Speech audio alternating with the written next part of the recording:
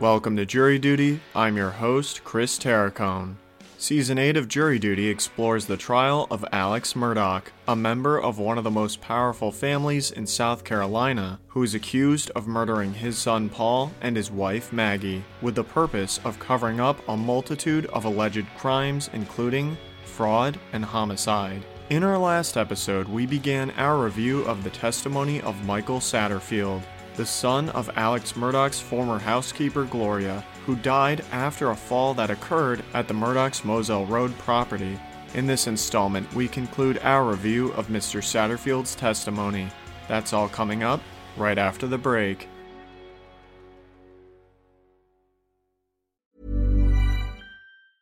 Ryan Reynolds here from Mint Mobile. With the price of just about everything going up during inflation, we thought we'd bring our prices down. So to help us, we brought in a reverse auctioneer, which is apparently a thing. Mint Mobile Unlimited Premium Wireless. How to get 30, 30, bit to get 30, bit to get 20, 20, 20, bit to get 20, 20, bit to get 15, 15, 15, 15, just $15 a month? Sold! Give it a try at mintmobile.com/switch. $45 up front for 3 months plus taxes and fees. Promo rate for new customers for limited time. Unlimited more than 40 gigabytes per month. Slows full terms at mintmobile.com.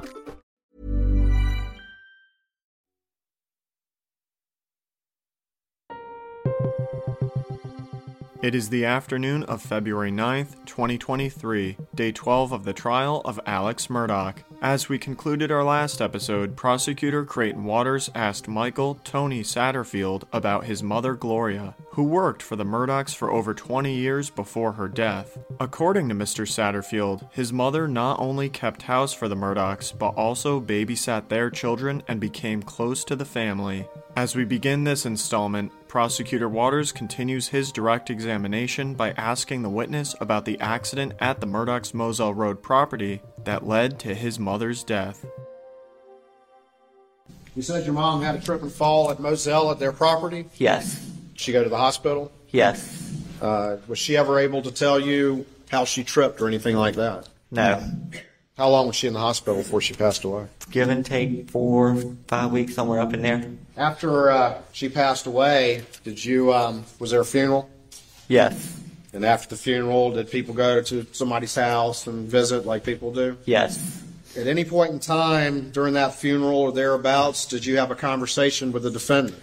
Yes. So what was that conversation you had with the defendant at the funeral or thereabouts? If I remember correctly, I'm going to kind of take care of you boys and kind of, He was going to do what? I'm sorry? take care of you boys. All right. Did he say how he was going to do that? Partially, yes. And what did he say? He was going to file a claim against his insurance company. Did he say how much coverage there was? Like $505,000, I believe. $505,000? Yes. And did he say anything about how much money you may receive? The goal was to get me and my brother Brian at least $100,000 apiece. And did any other bills need to be taken care of? The medical bills. For who? My mom. When he told you that, did you agree to do that? Yes. Did you view the defendant as your lawyer? Yes. Did you go and meet with him about it? Yes. Did he tell you about what to do with any paperwork you may receive? Any paperwork or bills or anything, just send them to him. Let me ask you this. So, did you agree to let the defendant go forward with this claim? Yes. And I'd asked you whether or not what he told you to do about paperwork, and I'm going to show you what's been marked as Exhibit 372 to your testimony. Prosecutor Waters hands Mr. Satterfield a document. Do you recognize that? Yes. Tell the jury what that is, please. This is a cover sheet that I sent him with, I believe behind it was like a hospital bill and some kind of other important paperwork. Okay. So you had received some paperwork in the mail? Yes. And did you handwrite this? I did. All right. And who did you send this to? Alex Murdaugh. And tell the jury quickly what this is about. Can you see it on the screen? I can bring it back to you if you need. Okay. So this is a cover sheet that I attached to the documents that I sent Alex. And what kind of documents? Do you remember what kind they were? One was a hospital bill, and one was from the trailer company, I believe. I don't recall exactly what it was. The trailer company for who? My mom. For your mom. And the hospital bill for who? Yes, my mom. Your mom. And you sent these to him because they were relevant to the case? Yes. At any point in time, did you, as this case was developing, did you go and meet with the defendant at his office? Yes. Did he have any paperwork for you? Yes. Did he get you to sign some paperwork? Yes. Did you become the personal representative of your mom's estate? I did. And who gave you the paperwork to sign for that? Alex. When you signed that paperwork, were you aware that there had already been a Leading. Dick Harpootlian objects to Creighton Waters leading the witness. Waters rephrases his question. At some point in time, did Alex say he wanted to involve another lawyer? Yes. And who was that? Corey Fleming. And what did he tell you about that? If I understood it correctly, I'm going to send you to Corey Fleming, my friend, because I can't do it, do the claim against myself because it would be a conflict of interest. That's how I understood it. And did you ultimately meet with Corey Fleming? Yes. How many times did you meet with him? If I recall correctly, maybe once or twice. Over the course of this case, if you had a question, who would you call? Alex. At some point, did the defendant, Alec, have a conversation with you about letting someone else be PR? Yes. And what was that conversation? That I should let somebody else be PR because based on he's a businessman and it would be hard for the insurance to go up against somebody like that. Okay. And who told you that? Alex. And what did you say to that? Yes. All right. And did somebody else get involved at this point? Yes. And who was that? The PR, Chad Wessendorf. At that point in time, did you sign any paperwork for him to become PR? I did. All right. And who brought you that paperwork? I believe I signed it at Alex's office or either I went to the bank. I can't recall. And at that point in time, were you aware of any recovery in the case? No. Were you aware a recovery had already been received in the case? No. Did anyone at that time tell you there was already $505,000 that had been recovered? Defense attorney Dick Harpootlian rises to object. That's not in evidence. I mean, he's just throwing these numbers and times out. There's nothing in the record to indicate when it was received or how it was dispersed. I object. Asked him if he was aware of that. I think that's relevant. Aware of something that no one said happened? I mean, I would object. Judge Clifton Newman advises Creighton Waters to restate and rephrase his question.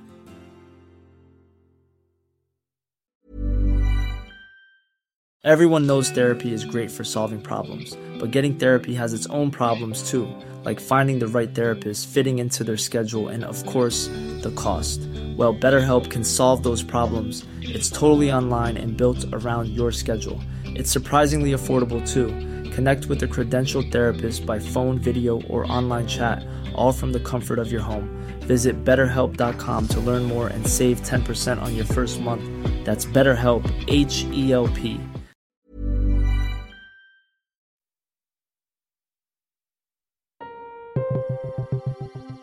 Prosecutor Creighton Waters follows up with Michael Tony Satterfield on the question of whether the witness was aware of any cash recovery in the claims against the Murdaugh's insurance company for his mother's death. Did Alec tell you there had been a recovery of $505,000 already in the case at that time? No. Did he ever tell you there had been a recovery of $505,000 at that time? No. Was there a recovery at that time of $505,000 as you come to find out? Later on. Later on you found out? Yes. And did he ever pay you one dime? No. Who was the PR that the defendant talked to you about appointing instead of you? Chad Wessendorf. Did you ever meet with him? Yes, like once or twice. Did he ever tell you about a $505,000 settlement that already had occurred? No. Did the defendant ever tell you that he also had a $5 million umbrella policy? No. Did he ever tell you that there had been a recovery against that? No. Did he ever tell you that there had been a recovery for $3.8 million against that? No. Did he ever pay you one penny of $3.8 million? No. As the months went on and moving into the early part of June 2021, would you periodically have conversations with Alec about the case? Yes. How often do you think you would talk to Alec? Every 3 to 4 months, give and take. And you recall what Alec would tell you about the case? Yes. At first it started off as it was going to be a hard case, and then it turned into we're making progress. You're making progress? Yes. And what had the defendant told you about the most that you could recover? What did he tell you at least? Nothing. I'm going to show you what's been marked as State's Exhibit 463 to your testimony and see if you recognize that document. Prosecutor Waters hands Mr. Satterfield a document. Yes, I do.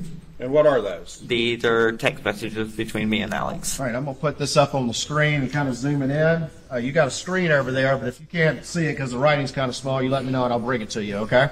Do you recognize that's on the screen right now? Yes. And who is that text from? Alex. And who is it to? Me. And can you read to the jury what that text says? It says, "Hey man, just checking in, been working on case and made me think about you. Hope all is good. Call me anytime I can help." And what was the date of that text? April 12th, 2021 at 12:47. All right. I'm going to go to this next one. Do you recognize that text? Yes. And who is that from? That is from me to Alex responding to his text. All right. And read that text to the jury once you sent. That text says, "Hey man, I'm doing good. By the way, how's the case going? Just curious, but how are you?" I'll show you this next text. Do you recognize that? Yes. And who is that from? That is from Alex to me. All right. And can you read that to the jury? "Finally getting some movement. Still a ways to go. Doing good. Was just thinking about and thought I'd check in. Hope to see you soon." Still a ways to go is what he said? Yes. At that point in time, did he tell you there had already been 2 recoveries in the case? No. Going to this last text, what is that? Who is that from? That is from me back to Alex responding to his text. All right. And what does it say? Cool, thanks. Around this point in time, so we're in the late spring of 2021, had you become aware of any media reporting about there actually being a settlement in your mother's case? Yes, somebody sent me a text or something saying a legal document, but I can't remember who sent it to me. All right. And you can't remember who sent it to you? Yes, that's correct. Did that cause you to reach out to the defendant and ask the status of the case? Yes. Do you remember roughly when that was? I believe in June. Okay. And do you remember if that was before or after the murders in this particular case? I believe that was after. And have you seen some records since the previous time in talking about this?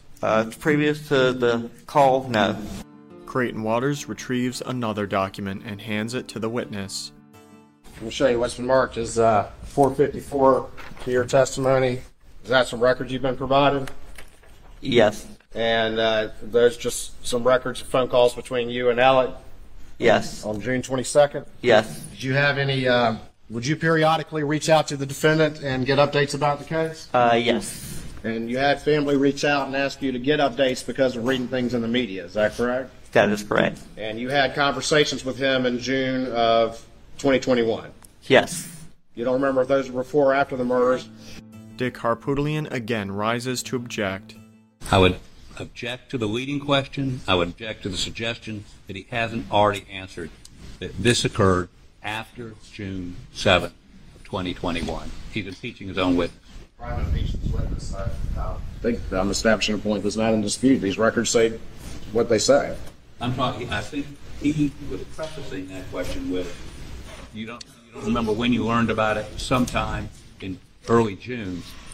If he's conceding the witness said he didn't learn about it until after June 7th, we don't have an argument. He's already testified to that. Final speaking response. Your Honor, this witness has testified he had a conversation in June. He's testified in the spring of 2021 that he became aware of media reports and reached out to him. We've already seen some texts and we have some calls. I'm just following up on the fact that he had repeated communications with the defendant, asking him what is the status of my case, and was told as we move in time to the murders, oh, everything's fine, I'm still working on it. Sustained as to leading the witness. For thanking you. It's just a habit I got in and I can't seem to break it. I apologize. And by the way, if you ruled against me, I would still say thank you. It's just what I've learned to do. I don't know whether it's an old-time thing or not, but I apologize. After Judge Newman sustains Dick Harpootlian's objection, Creighton Waters rephrases his question for Mr. Satterfield. Just to clear this up, how often would you talk to the defendant? 3 to 4 times a year or something, I believe. I can't recall. Every few months. Would you talk by phone or would you talk by text or both? Both. And when you would talk to him, would you ask about the status of your case? Yes. And each time you talked to him, what did he say? It was making progress. Making progress. Did he say it was a hard case or not? Yes. Did he ever tell you about how much money he might be able to get for you? The goal was to get $100,000 apiece for me and my brother. At any time over the years, did he ever tell you that there had already been a recovery in the case? No. At any time over the years, did he mention anything about having a $5 million umbrella policy? No. At any time, did he ever pay you 1 penny? No. You testified earlier that you became the personal representative. Is that right? That is correct. Why were you the personal representative and not your brother? That my brother, he's a vulnerable adult, so he's not able to function as a normal human being to be doing stuff like that. He's a vulnerable adult? Yes. After the murders happened, at some point after that, did you go seek, or did you and your family go seek additional representation about this matter? Yes. And who did y'all eventually go to? My aunt and my uncle went to Mark Tinsley, and then they sent us to Eric Bland. And are you aware of there being a confession of judgment in your case against the defendant for those missing recoveries? Yes. Did you have to file a claim against the defendant for those 2 recoveries you never got for your mom's case? Yes. And I'm going to show you 352. You're not a lawyer, are you? No. Prosecutor Waters hands Mr. Satterfield another document.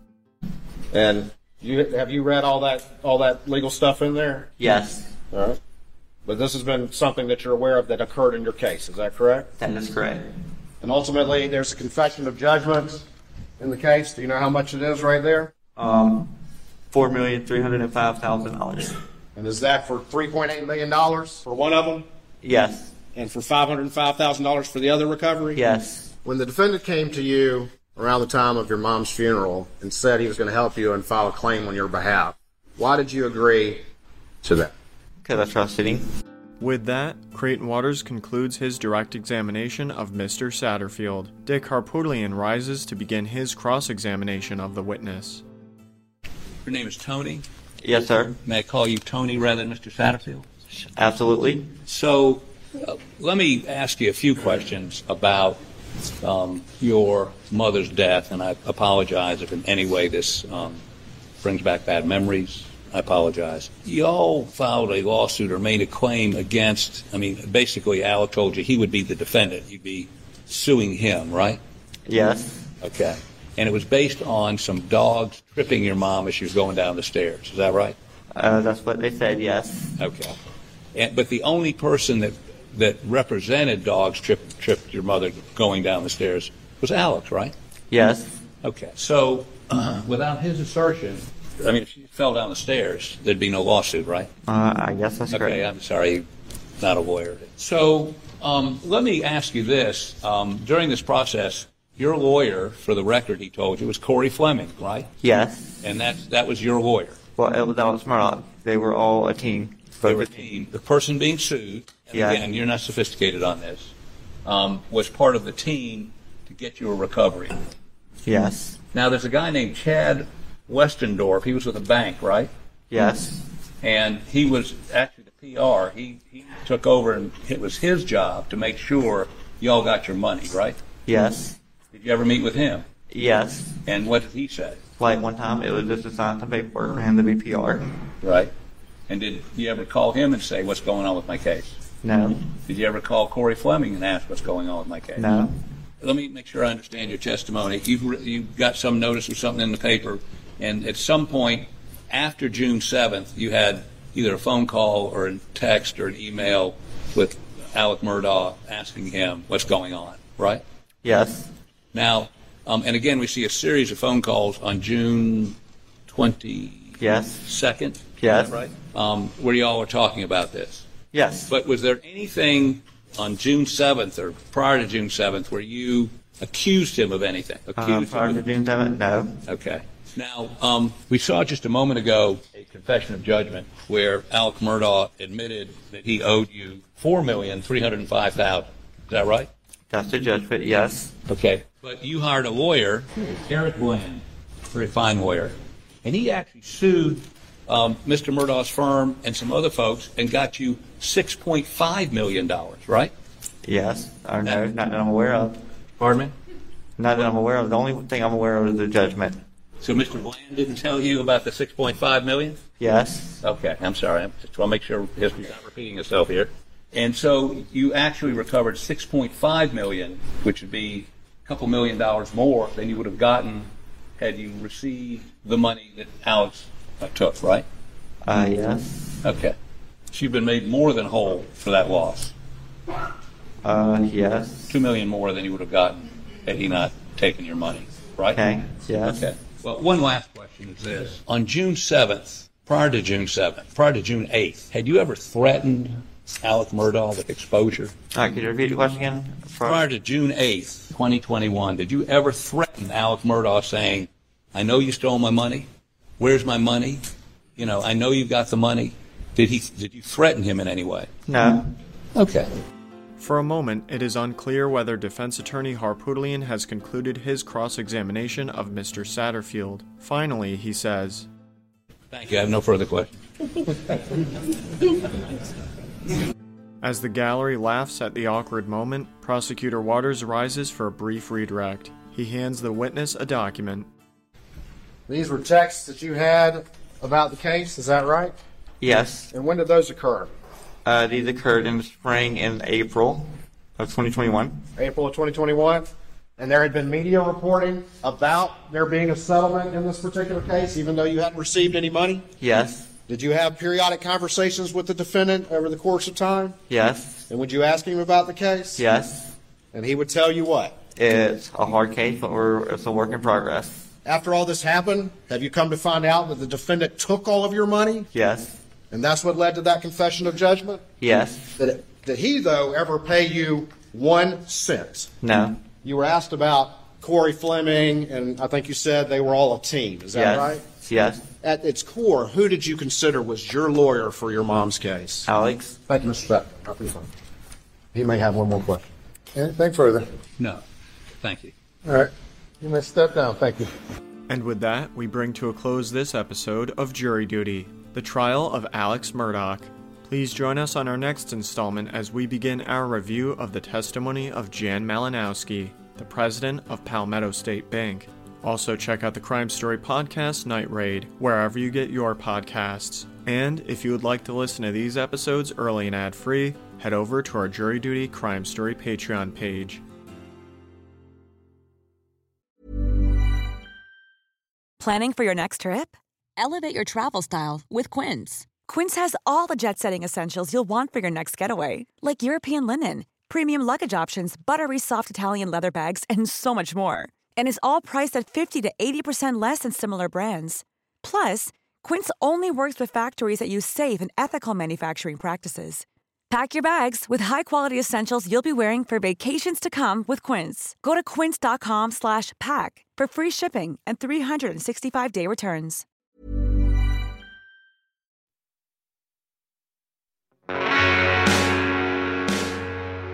You can find more information about this trial on our Jury Duty Crime Story Patreon page or at crimestory.com. Jury Duty is created and produced by Carrie Antholis. It was co-produced, written, and edited by yours truly, Chris Terracone.